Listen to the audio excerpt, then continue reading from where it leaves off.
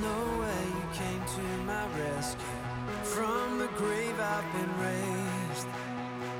When I needed a savior to save me, Jesus, you made a way.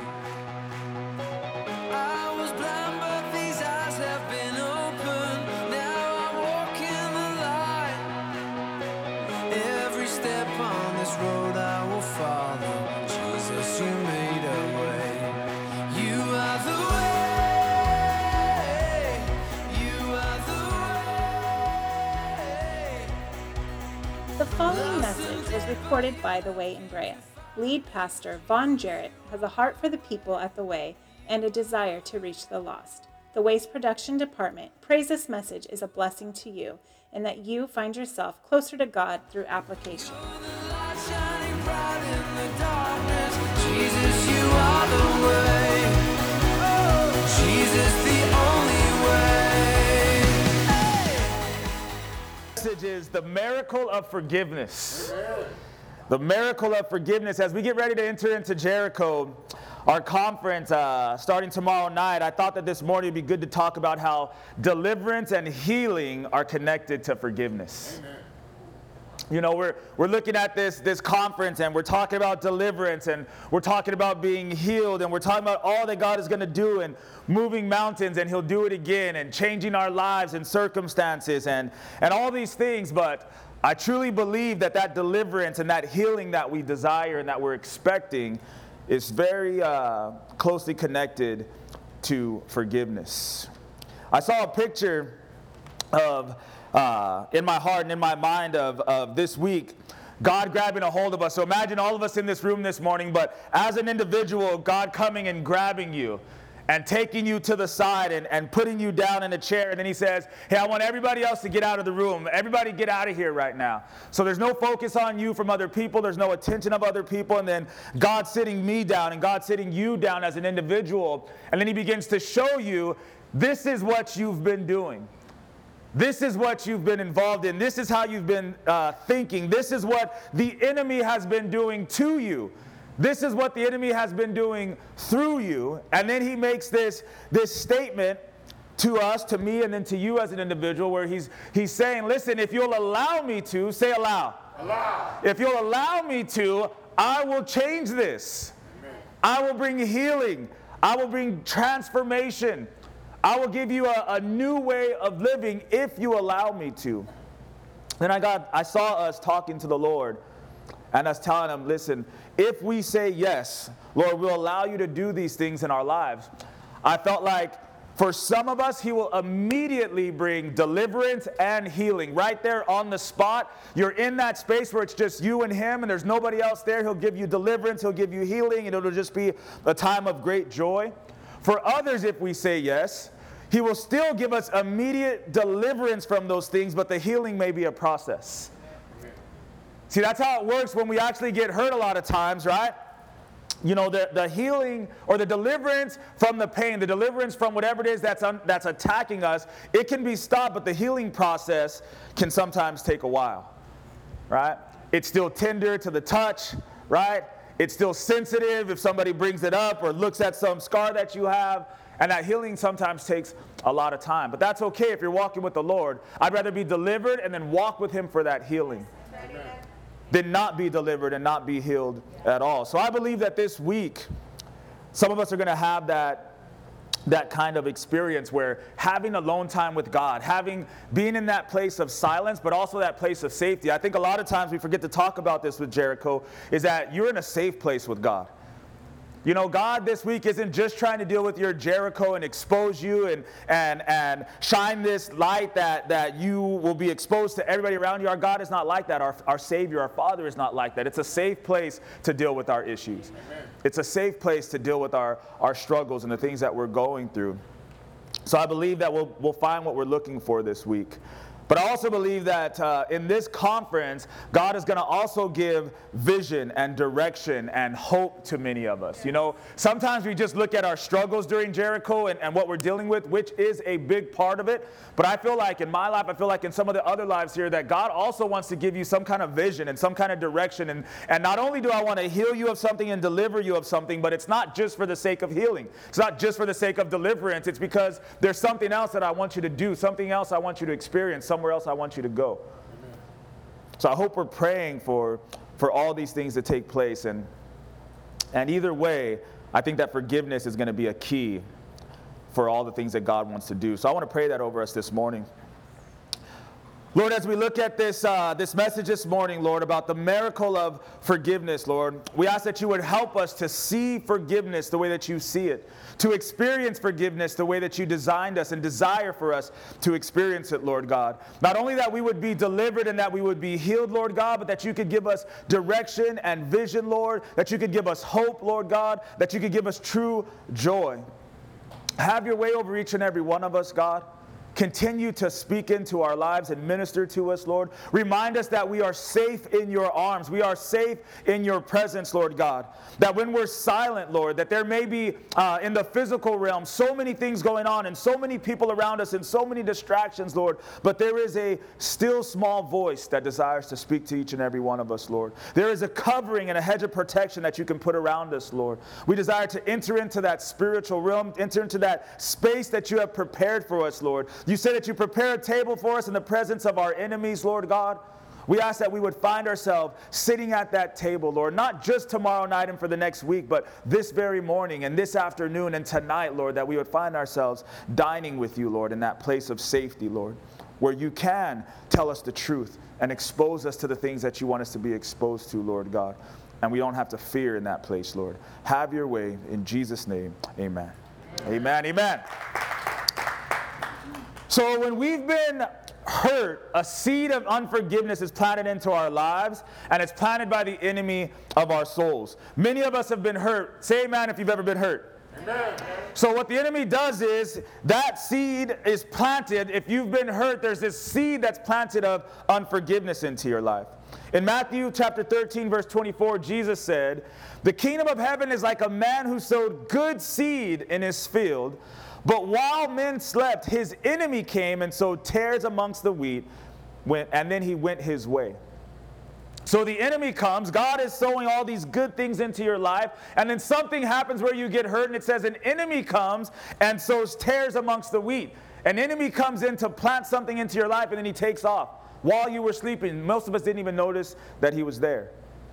In Luke chapter 8, verse 7, Jesus is talking about that good seed that he's planting. And he said, some of that seed fell among thorns, and the thorns sprang up with it and choked it. So unforgiveness is this seed that's planted by the enemy. It turns into a weed, a thorn that chokes out the good things that God is trying to plant into our lives. It chokes out life. It chokes out love. It chokes out peace. It chokes out joy. And it sows this seed of bitterness, anger, strife, frustration. Any unforgiveness that we have, it also doesn't stay in the area that you would hope that it stayed in. If you've been hurt and the enemy sows a seed of unforgiveness in that area, don't think that it's only going to stay in that area or it's only going to stay in that one particular relationship.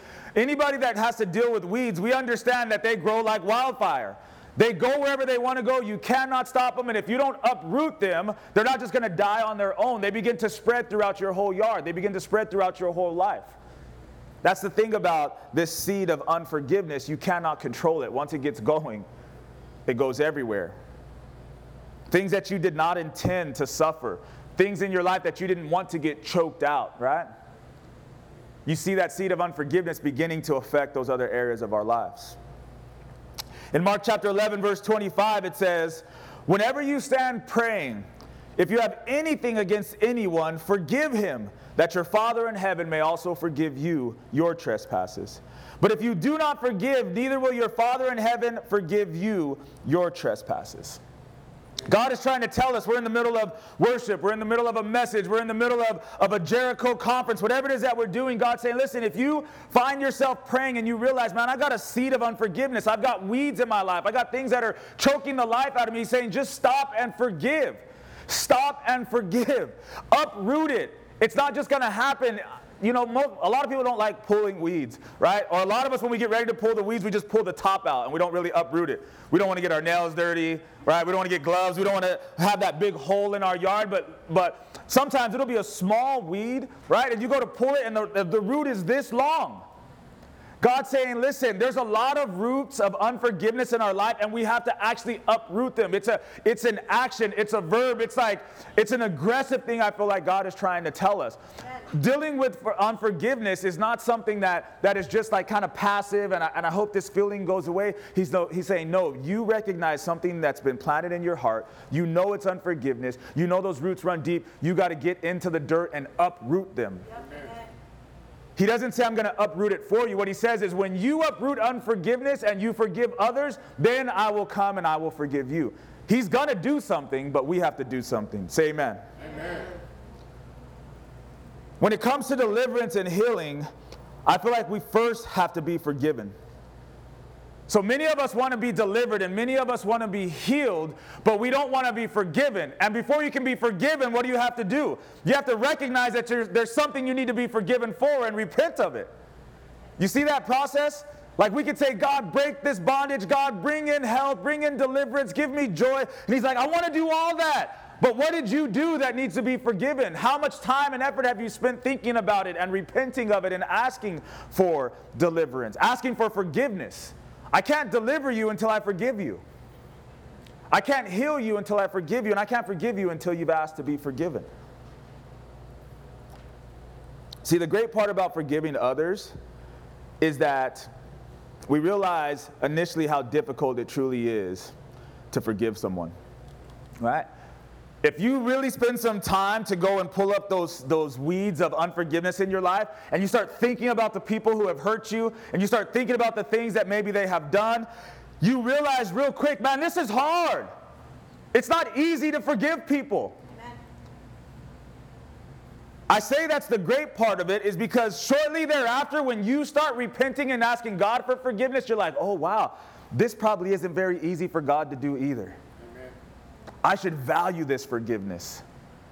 I should be honored that He would consider what I've done and tell me that He forgives me. Not that He's just forgotten about it, or it's not that big of a deal anymore, or the pain's not so significant anymore. No, I truly forgive you for what you've done. And when you've truly forgiven others, you can receive it in a different light when the Lord forgives you.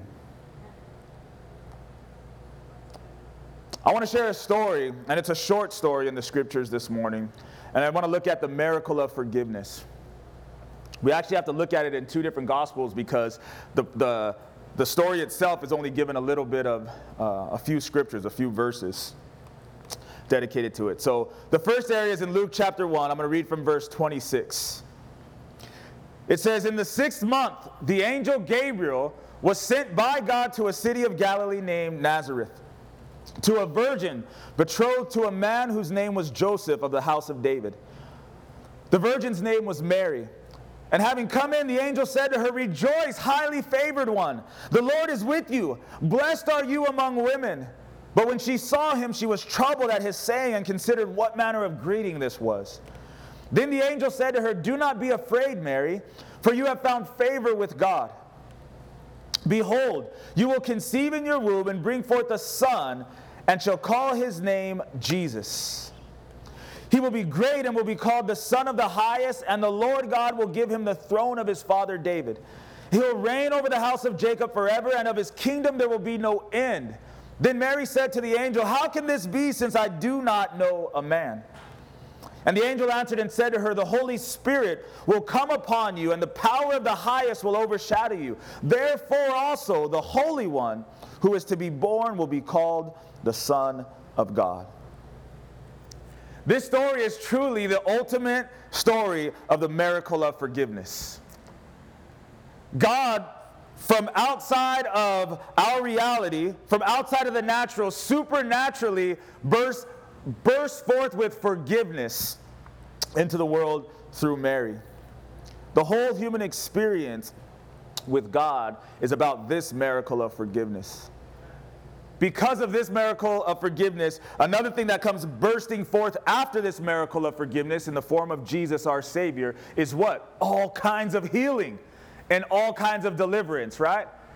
See, the first thing God does is he deals with, I've got to get down there and forgive them. I've got to make a way for them to be forgiven. And anybody who receives that forgiveness, right? All of a sudden, what do we see when Jesus is on earth? Healing after healing after healing.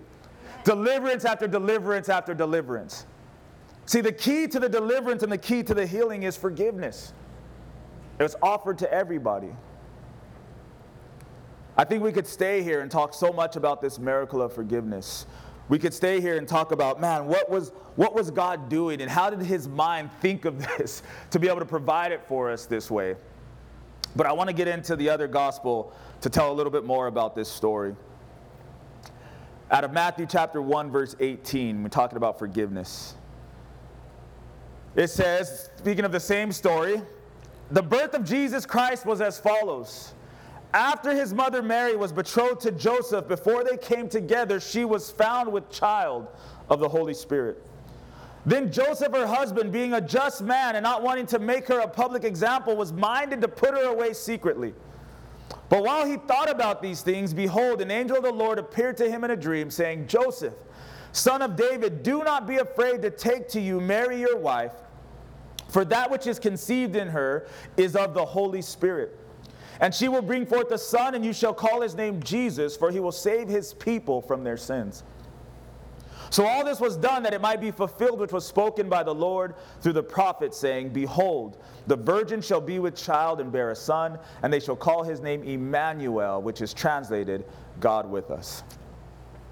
So the miracle of forgiveness and everything that God is doing in our world and the whole climax of the whole story is really only given to about 20 verses, which is crazy when you think about it, in two separate gospels. Salvation comes into the world. We can always look at what God was doing. We can always look at what the Father was planning with the Son and him coming into the world. But I think this morning, what's too often overlooked is Joseph and what he was doing.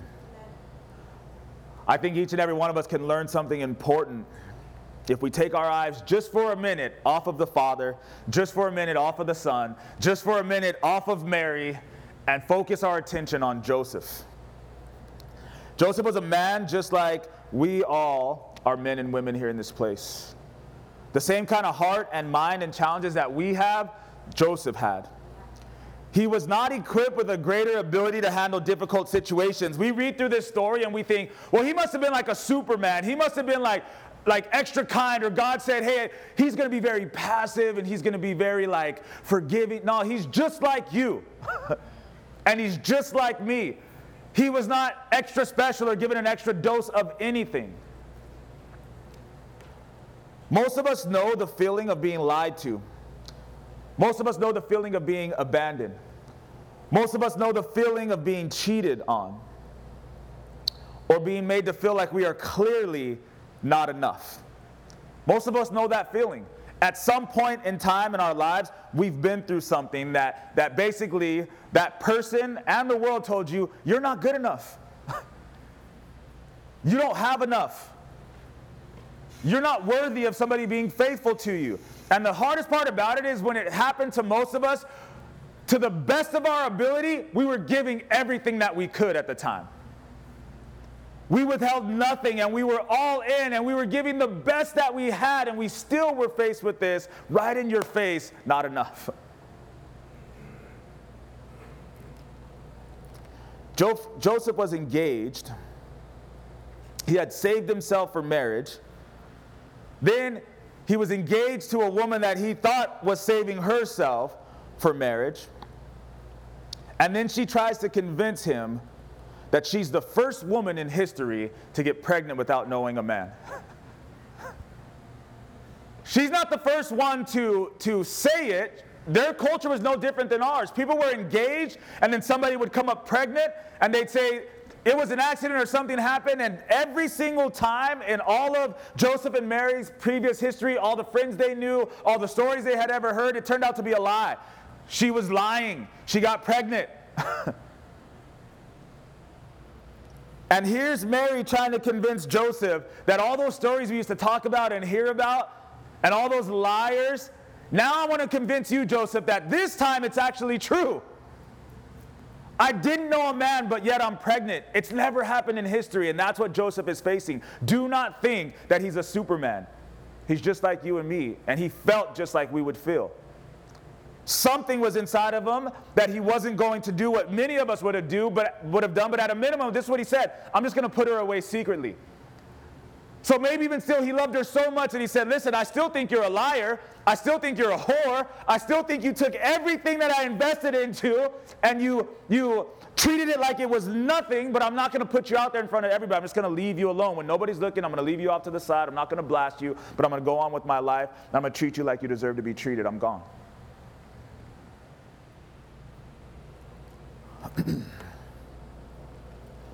He was no fool,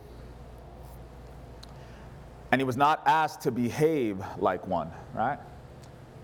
God didn't say, I want you to pretend as if what's happening isn't happening. I want you to act as if you don't care, because that's something that a lot of us have experienced too. When that happened to you, many of us pretended as if it didn't happen. Many women pretended as if they didn't know their men were doing the things that they were doing. And likewise, men pretend as if they didn't know the women were doing what they were doing. God's not saying act like a fool or act ignorant or allow yourself to be walked over. He was asked to do something even much more difficult than that. He was asked to forgive. Think about that for a second.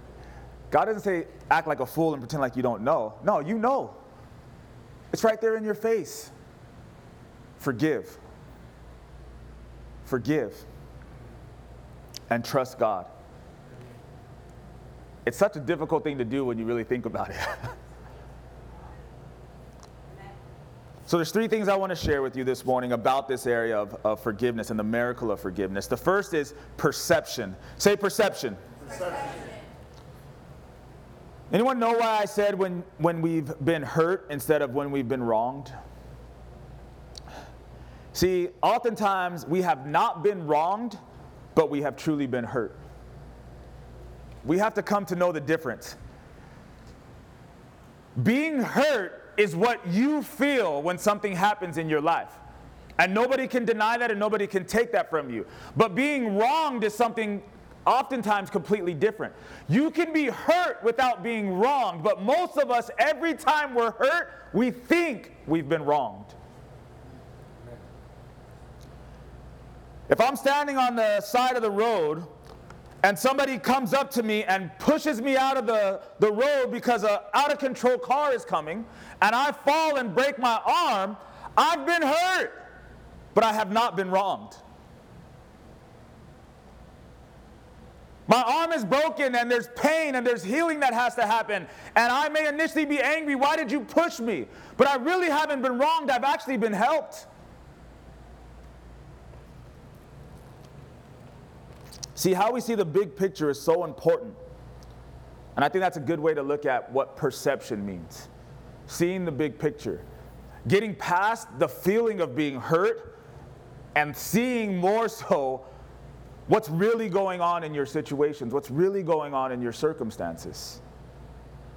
For many of us, we try to do this. We try to stop and say, you know, why did this person maybe do this to me? And why am I having to feel this pain?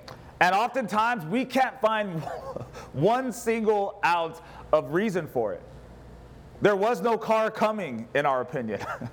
There was no reason for them to push you, hurt you, cheat on you, lie to you, take from you.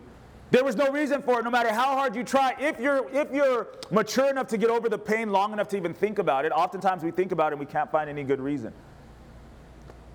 I think what the Lord would have us to do is even still widen your gaze. Let's go from beyond how we feel in the pain. Then let's go to the person and say, is there any reason for this? And if we can't find any reason for it, let's widen our gaze more and say, Lord, is it possible That if I look to you, I can widen my gaze and maybe you push the person who pushed me. Maybe there's something in the spiritual realm that's not in the physical realm that I have to be able to see. Amen. If you look at Joseph's situation, it was exactly that. There was something so far beyond what he could see that he needed to see if there was going to be any hope for him, if there was going to be any future for this family. He had to look beyond everything that he could see in order to see what God was doing.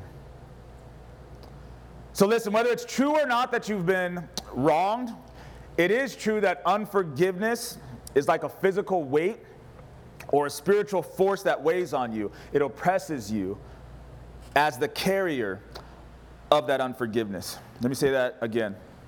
It doesn't matter if you've been wronged. It doesn't matter if there was a reason that you got pushed and that you're hurting. That does not matter. What matters is because you've been hurt, if you allow that seed of unforgiveness to be planted into your life, it is like a physical weight that is on you that you carry around everywhere with you, or it is like a spiritual presence that is oppressing you. And that's hard to carry for any of us. Everywhere you go, there's this weight of unforgiveness that's oppressing you, this spirit of unforgiveness that's oppressing you. There's a weight upon your shoulders that is making it harder to walk through your life. Mary had done nothing wrong, but the effect of what was going on in Mary's life, how Joseph perceived her to have done something wrong, had a real impact on him. Does that make sense? She didn't do anything wrong. She wasn't what she was thought to be, yet the actual weight on Joseph's shoulders was real.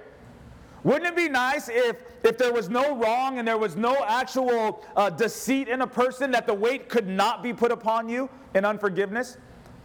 But that's not the way it works. It really doesn't matter what people are doing, whether they were right or wrong, if they wronged you or not. That weight was still on Joseph's shoulders, and that oppression was still on him, and that seed of unforgiveness was still planted. Perception is powerful, but it's rarely accurate when it comes to what people have actually done to us or what we've actually done in our own lives. It's rarely accurate. We are typically too hard on others and too lenient on ourselves. We perceive things to have happened to us, but it's rarely accurate. It's not really what you thought. It's not really what you felt. It's not really what you saw. And more often than not, you make it worse what they've done than what it really was. And when I say that we're too lenient on ourselves, when we do things, we like to minimize what we did. It really wasn't that bad what I said. It really wasn't that bad what I did. It really wasn't that bad what I took from them. It really wasn't that bad. But when the roles are reversed, we take it to the nth degree of what people have done to us and how they've wronged us. Can you see how perception works? For the sake of clarity, I would say that 10% of the time, people are just as evil and vindictive as you think they are. Maybe 10% of the time. If 100 things happened to you, only 10 of them were the people as evil and vindictive as you thought. They did exactly what you thought they did, exactly how you thought they did it. And maybe 10% of the time, you're as holy and righteous as you think you are with what you did. You do 100 things, 4 people and 2 people, and 10% of the time, only 10 times are you really righteous and holy and doing it for the glory of God. The other 90%, something else was going on. And of that 90% where people do stuff to us, we miss the mark in how we perceive it. Sometimes we barely miss the mark, like they were still kind of shady. But sometimes we miss it completely and they were not doing anything close to what we thought they were doing.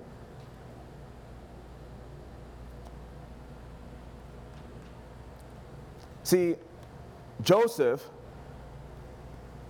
thought his wife-to-be was an adulterous harlot who had no faithfulness and no commitment and no righteousness in her. Could he have been any more wrong? She was the one chosen by the creator of heaven and earth to birth the Savior into the world. And this is the man that was chosen to be her husband. And look at how wrong he had it. Yet we don't consider that in our lives and how we perceive what's going on in our relationships.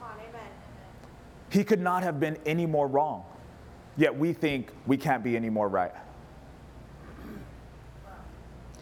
See, we got to take our eyes off of what God the Father was doing and God the Son was doing and what Mary, the mother of the Savior, was doing. And really, we are Joseph in the story. We like to think as women, you're Mary. And the men, we don't want to be Joseph, we want to be God. But we're not any of them. We are all Joseph. Say, I am Joseph. I am Joseph. Praise the Lord. Let it be so. You're Joseph in the story. How many of you can be honest this morning and at least consider the fact that you're capable and probably often do have a wrong perception of the things that are being done to you? Let me ask you again. You're here with me this morning. Can you be honest and maybe consider that just like Joseph, you are capable and probably often do have a wrong perception of what people are doing to you? You think it's one way, but in reality it's not. You think that they are just as evil comes, and sometimes they're holy and righteous and doing exactly what God would have them to do. I want to pray with you guys over this first area of perception. So just bow your heads for a second, close your eyes.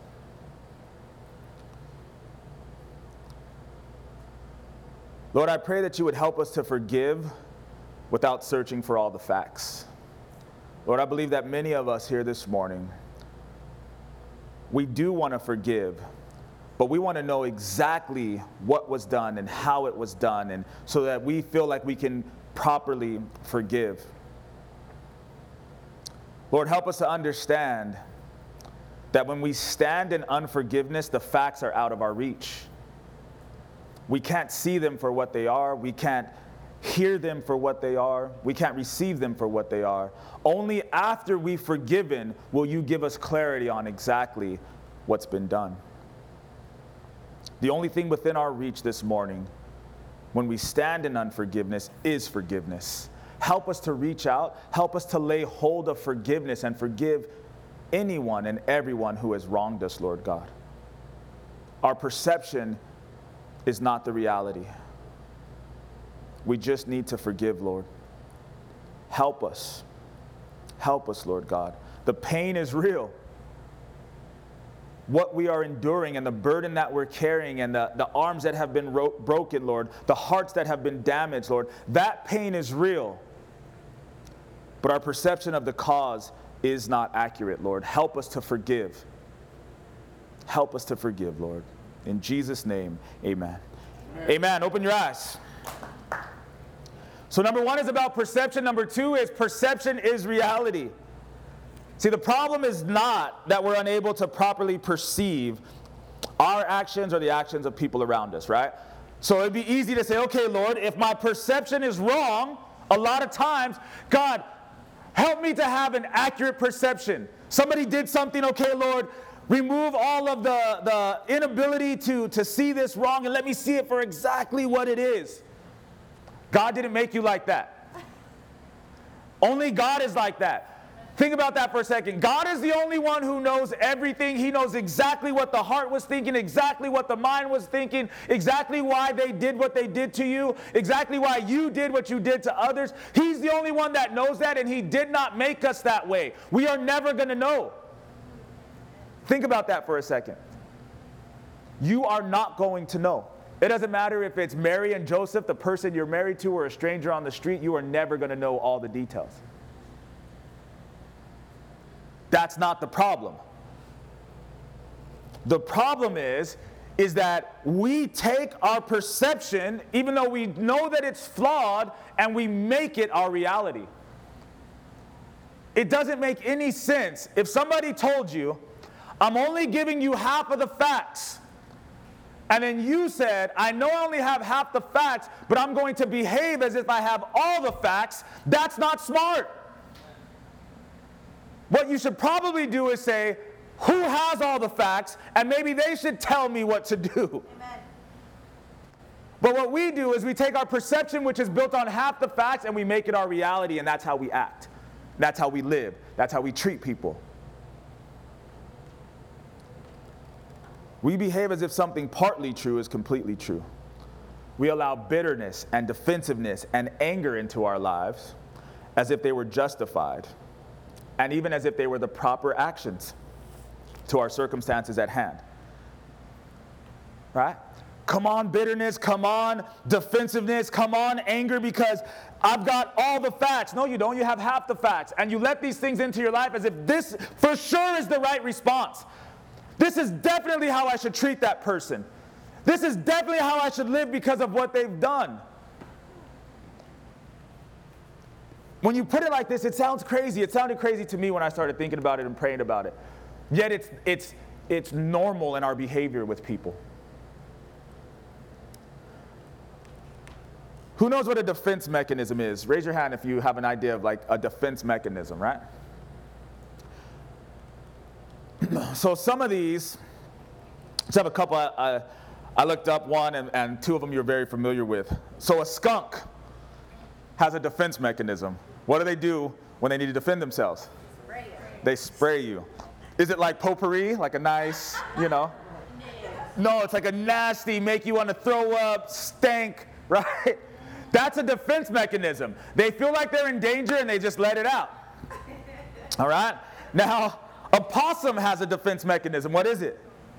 They play dead, right? So if they feel like they're in danger, they just lie down on the floor and they act like they're dead because they're like, look, the hunter will stop hunting me. Whatever is after me will stop trying to kill me. So they lay on the floor and play dead.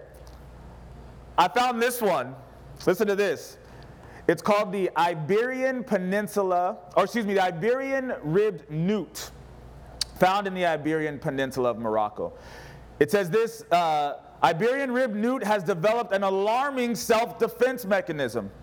When in danger, the newt will push its ribs through the skin, which it uses as weapons. The exposed bones are then covered with a poisonous substance which has the potential to kill its predators. Imagine that. It sees something coming after it. It pushes its ribs through its skin. They're sharp and they use it as a weapon, and then it has poison on it. You come to scratch it, you come to bite it, it hurts you and poisons you, and it kills its assailants. So here's the point. A defense mechanism is often, temporarily at least, painful for the person or the animal, but it's the proper action in certain circumstances, right? Sometimes that defense mechanism, it's painful for you, it's painful for that animal to push its ribs out of the side of itself, right? But it's the proper action. Why? Just to temporarily to protect itself from danger. To protect itself from future danger. When that enemy comes against it and it sees that defense mechanism, not only is it going to stop then, but it's also going to say, I'm going to think twice about attacking this thing, right? The first time something rolls up on a porcupine, right, they realize, man, I didn't know that wasn't fur. And I'm going to think twice about going after that porcupine again. That's what the defense mechanism is set up for and how it should be used. However, when there is only perceived danger, or when your defense mechanism are grossly overused, the individual that's using it begins to be negatively affected as well, right? So imagine if you only have perceived danger. You think something's coming to attack you, and then bam, your ribs come out of your skin, and nothing showed up. Only person in pain is who? You. And you've defended yourself from nothing. Same thing with a skunk, right? What if it's grossly overused? There's no danger. Nobody's trying to hurt you, but you're just spraying stank all over the place, all the time.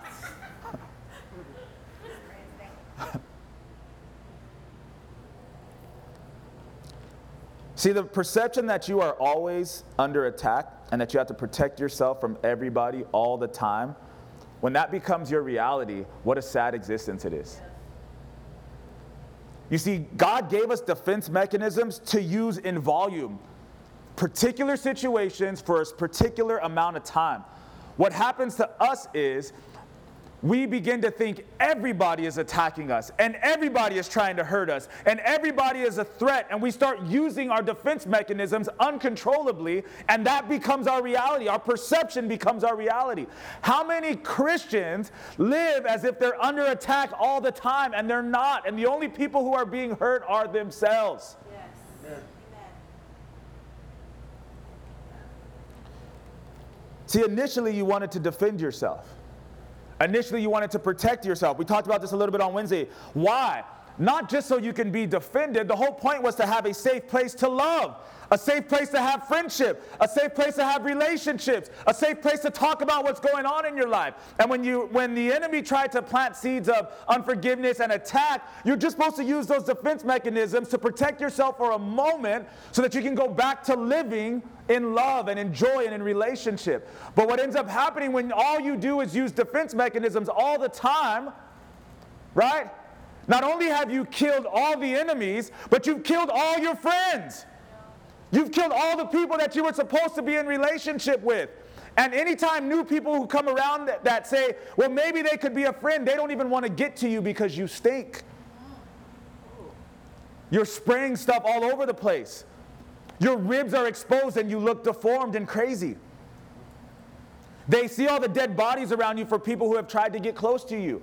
Why? Because not everybody is against you and not everybody is trying to hurt you. That's not what defense mechanisms were built for. But when your perception becomes your reality, that's how we live. Amen. The whole point of having it is so that you can have relationship and have those relationships protected. But when we use them the way that we do, we end up alone with no relationships. All based on a perception that wasn't even accurate to begin with. We smell like skunks. We've played dead so long that people think we're dead, like a possum. And our ribs have punctured our skin so many times that our skin can't even heal anymore. So we just look like something's wrong with us.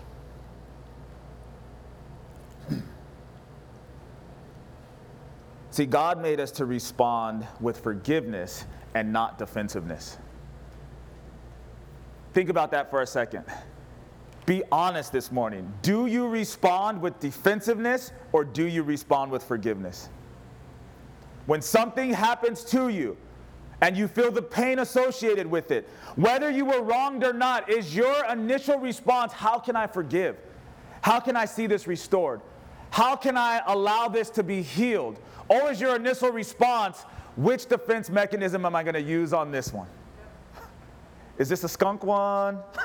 Is this a possum one? Is this get crazy and ribs come out one? Many of us are professional defense mechanisms. We have so many, it's crazy. But that's not how God designed us to be. Did God come down here through the virgin birth and say, I'm here to defend myself against all who have hurt me? Or did he say, I'm here to forgive all who have sinned against me?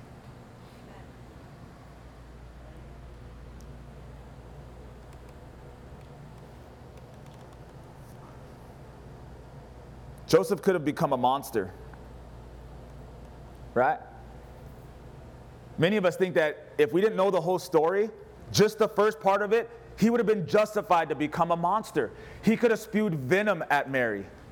He could have said things that could never be taken back. He could have treated her in a way that could have exposed her to the whole town, to the whole community.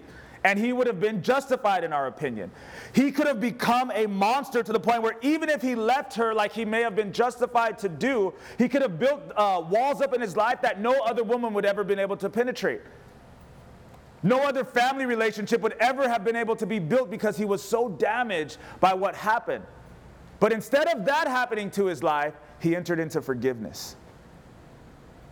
And you know what came from forgiveness? Deliverance, healing, love, joy, family, destiny, hope, purpose. Because he entered into forgiveness instead of bitterness. He didn't let that seed of unforgiveness take root in his life.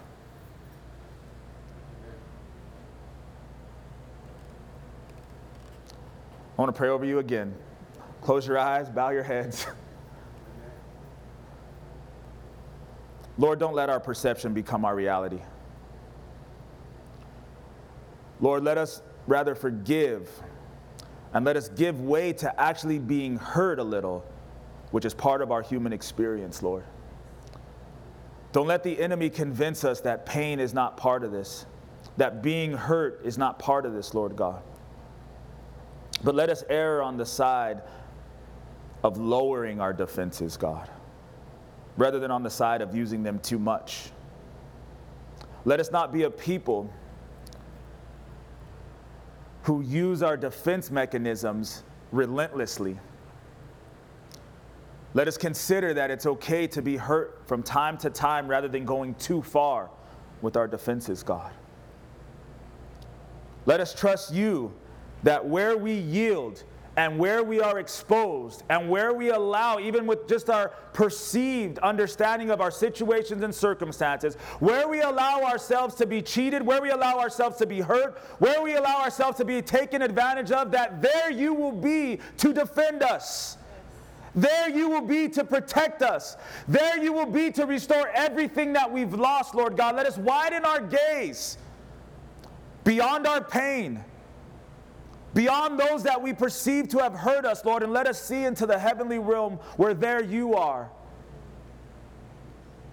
as our example, as our protector, as the one who loves us, and the one who loves those who have hurt us, Lord. Let us trust you. Let us understand that you see the whole picture and we can only see a portion, God. Don't let our perception become our reality. In Jesus' name, amen. Amen. You can open your eyes. Praise the Lord.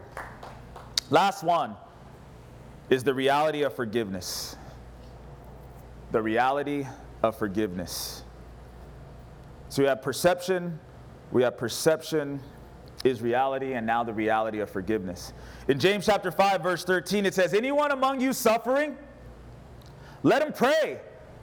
Is anyone cheerful? Let him sing psalms. Is anyone among you sick? Let him call for the elders of the church and let them pray over them, anointing him with oil in the name of the Lord. And the prayer of faith will save the sick, and the Lord will raise him up. And if he's committed sins, he'll be forgiven. Confess your trespasses to one another and pray for one another that you may be healed. What a great scripture for Jericho. What a great scripture for the reality of the church. What we perceive the church to be is not what the church is. This is what the church is. If you're sick, we need to pray. Yes. If you're happy, we need to sing psalms and worship. If you're having something going on in your body, physically, mentally, you need to call the elders and anoint and pray. We need to forgive one another. We need to ask for forgiveness. We need to confess. We need to be the church. Amen. This is the reality of forgiveness and what comes through it.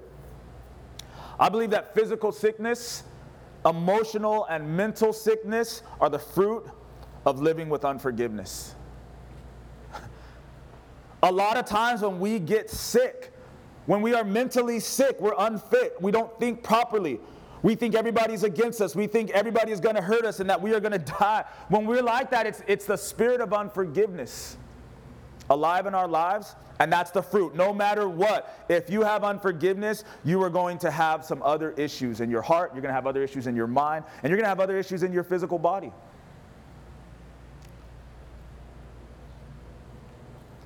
Joseph forgave Mary, even though he believed and perceived that she was living in a way that most of us would consider unforgivable. The initial activation of his defense mechanisms and the right to keep living with those defenses up was legitimate, but he forgave her instead. That forgiveness, like I said earlier, it brought peace and it brought love and it brought joy into their lives. But it still just blows my mind how he could be in that house with her every day. How he could look at her and look at that baby beginning to grow. How he could be in that situation. what ended up happening, we like to look at it, and of course, we know the story, and I read a portion of it. The Lord came and spoke to Joseph. Hey, listen, Joseph, it's not what you think. This child is of the Holy Spirit. He's going to be the Savior of the world, right? And God is going to move through this. However, the reason the Spirit came and spoke to Joseph is because he was struggling as much as he was. Just like we would have been. Many of you don't have to raise your hand, but you've been struggling with something, you've been dealing with something, and for a lot of us, God has already done the same thing. He's come in and said, listen, this is good for you. It's going to be okay. I'm going to use this. Things are going to change. It's not what you think it is. But we don't just immediately flip the switch and forgive. It's still very hard.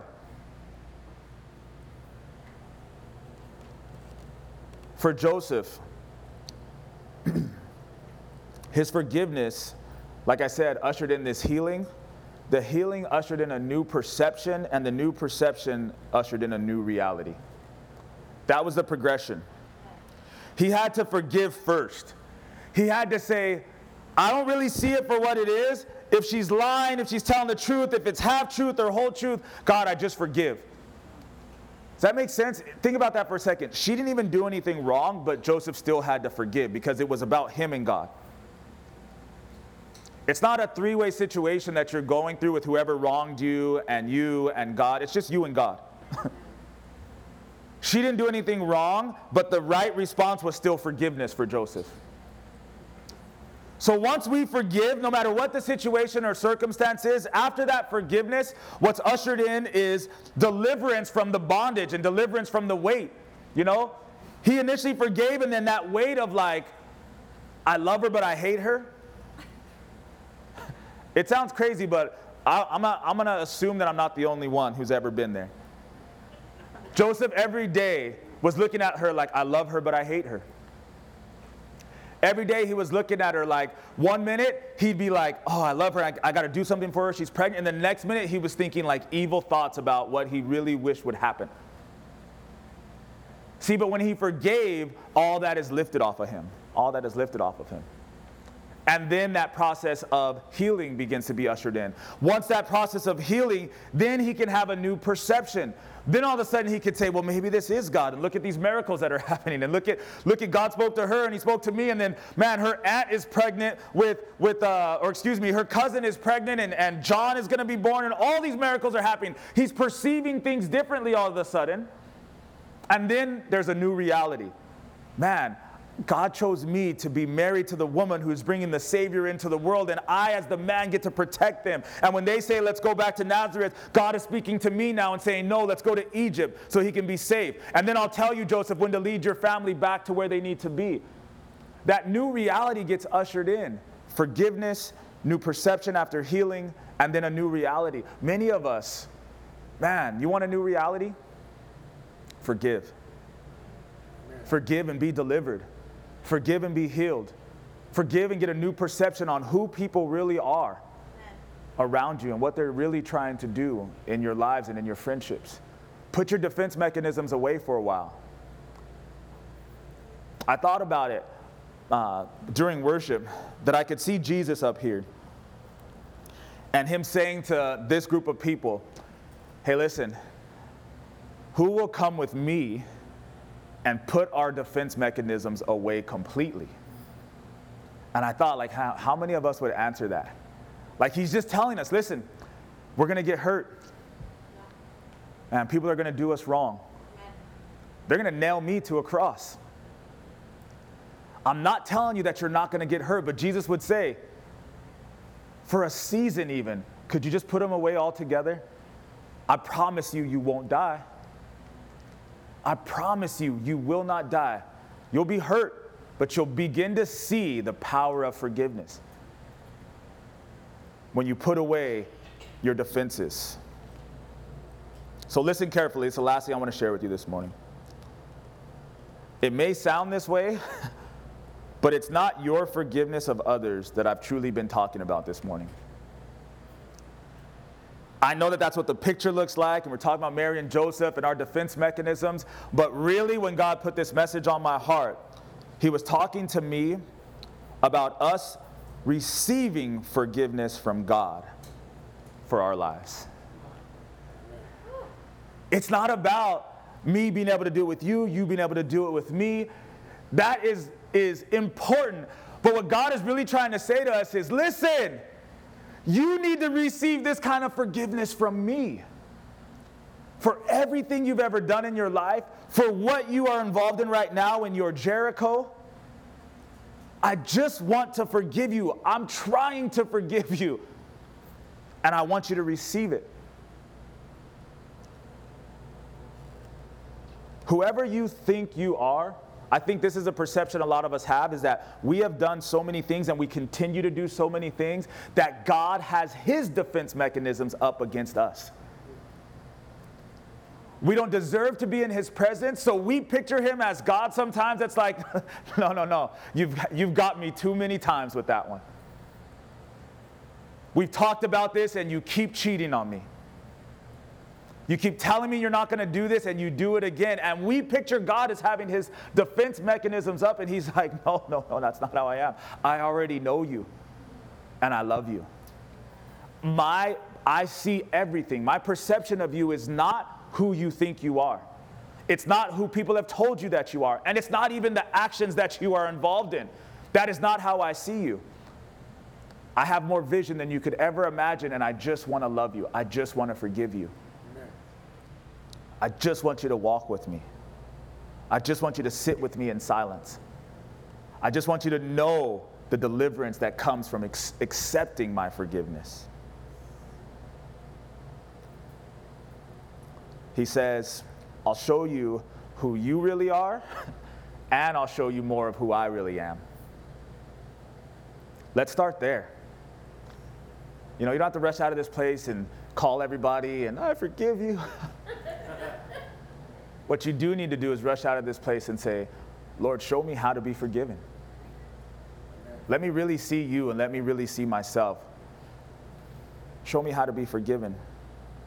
This is the one thing we need, humility. Humility is the greatest weapon against perception. Amen. When something happens to you, it is the opposite of humility. It is our pride that says we deserve better. We have to protect ourselves. We have to put our defense mechanisms up. If we exercise humility, what will end up happening to us is we will say, you know what? I actually deserve worse than what's happened to me. We get angry when people say something to us if it's not true in our relationship with him, with him or her, but it could be very well true in our relationship with somebody else. But we're angry because I don't treat you like that. I treat him like that. I treat her like that. But I don't treat you like that, so you don't call me selfish.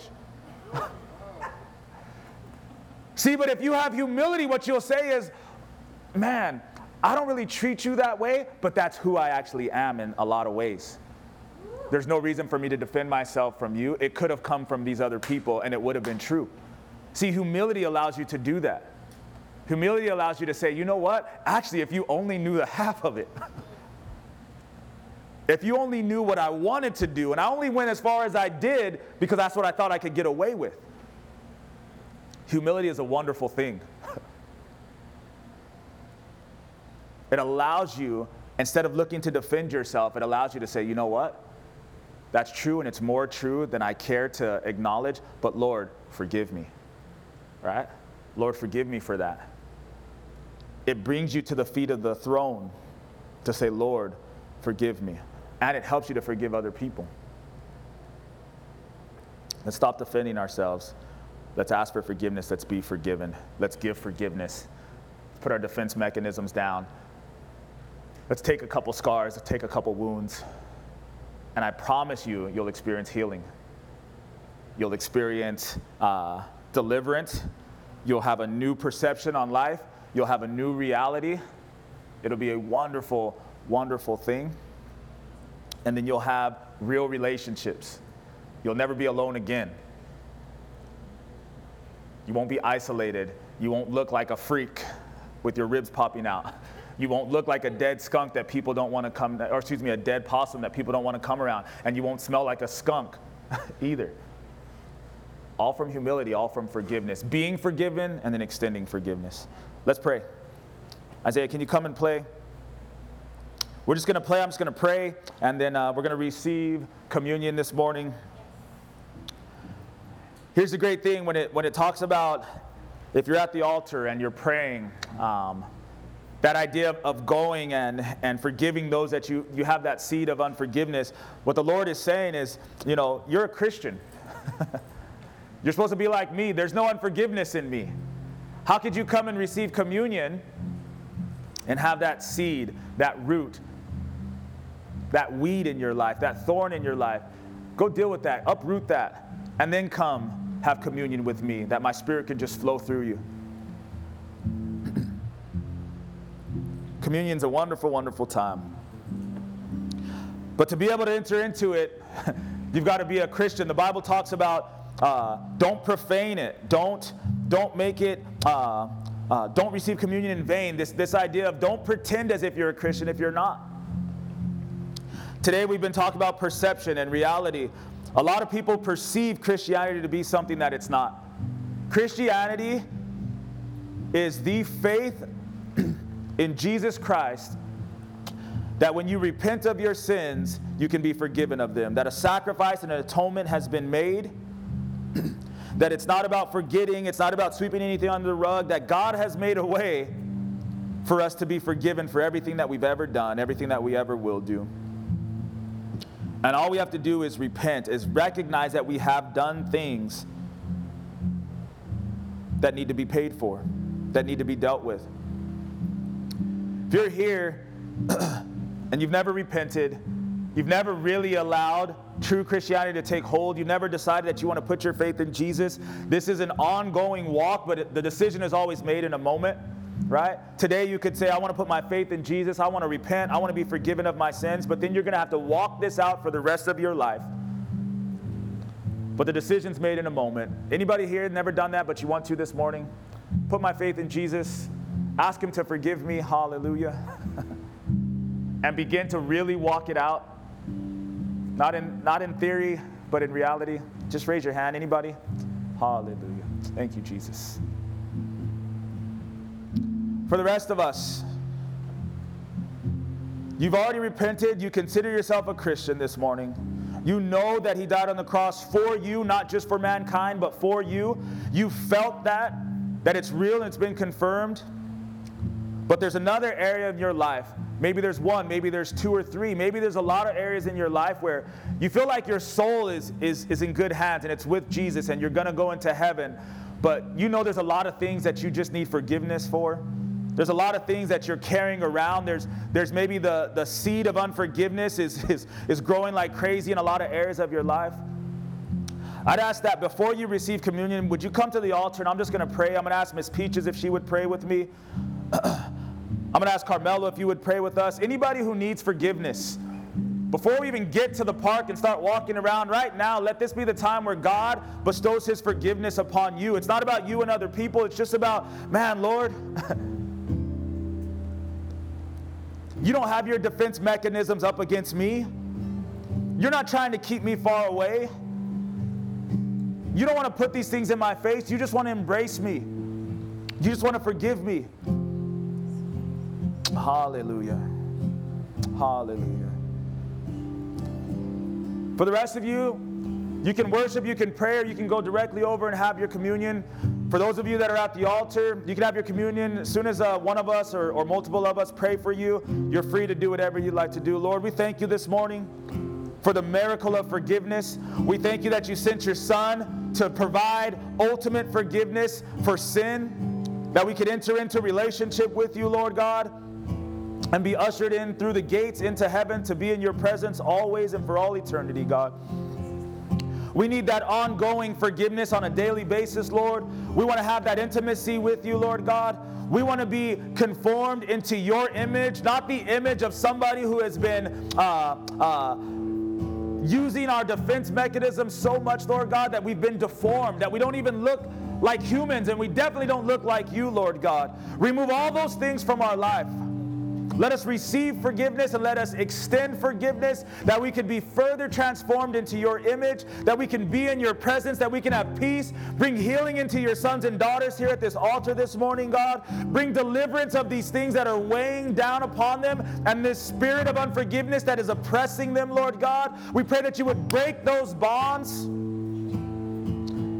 and bring liberality, bring freedom, bring joy, Lord. I ask that we would see this in the fruit of friendship. I ask that you would bring people into our lives, Lord God, that can get past those defenses, Lord, and enter into real fellowship, real love, Lord God, real friendship, real hope.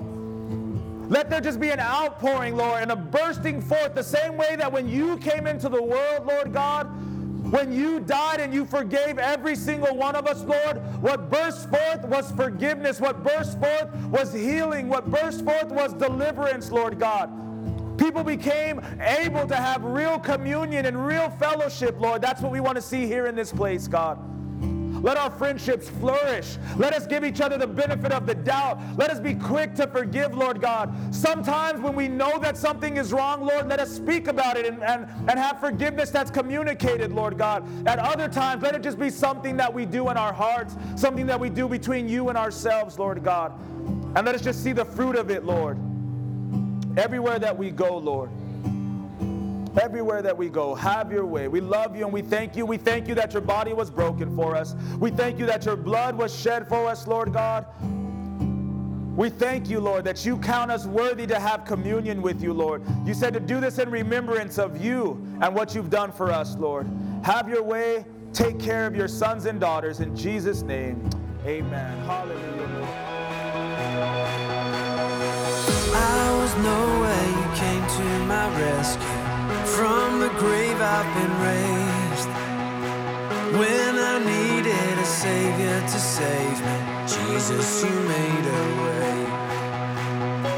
I was blind, but these eyes have been opened. Now I walk in the light. Every step on this road I will follow. Jesus, you made a way. You are the way.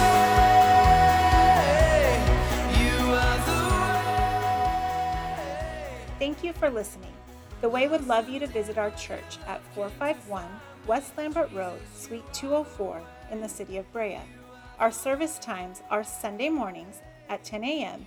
and Wednesday nights at 7 p.m. For more information, please visit our website at www.thewaybrea.com, or you can download our church app by visiting your app store and searching The Way Brea. Be blessed.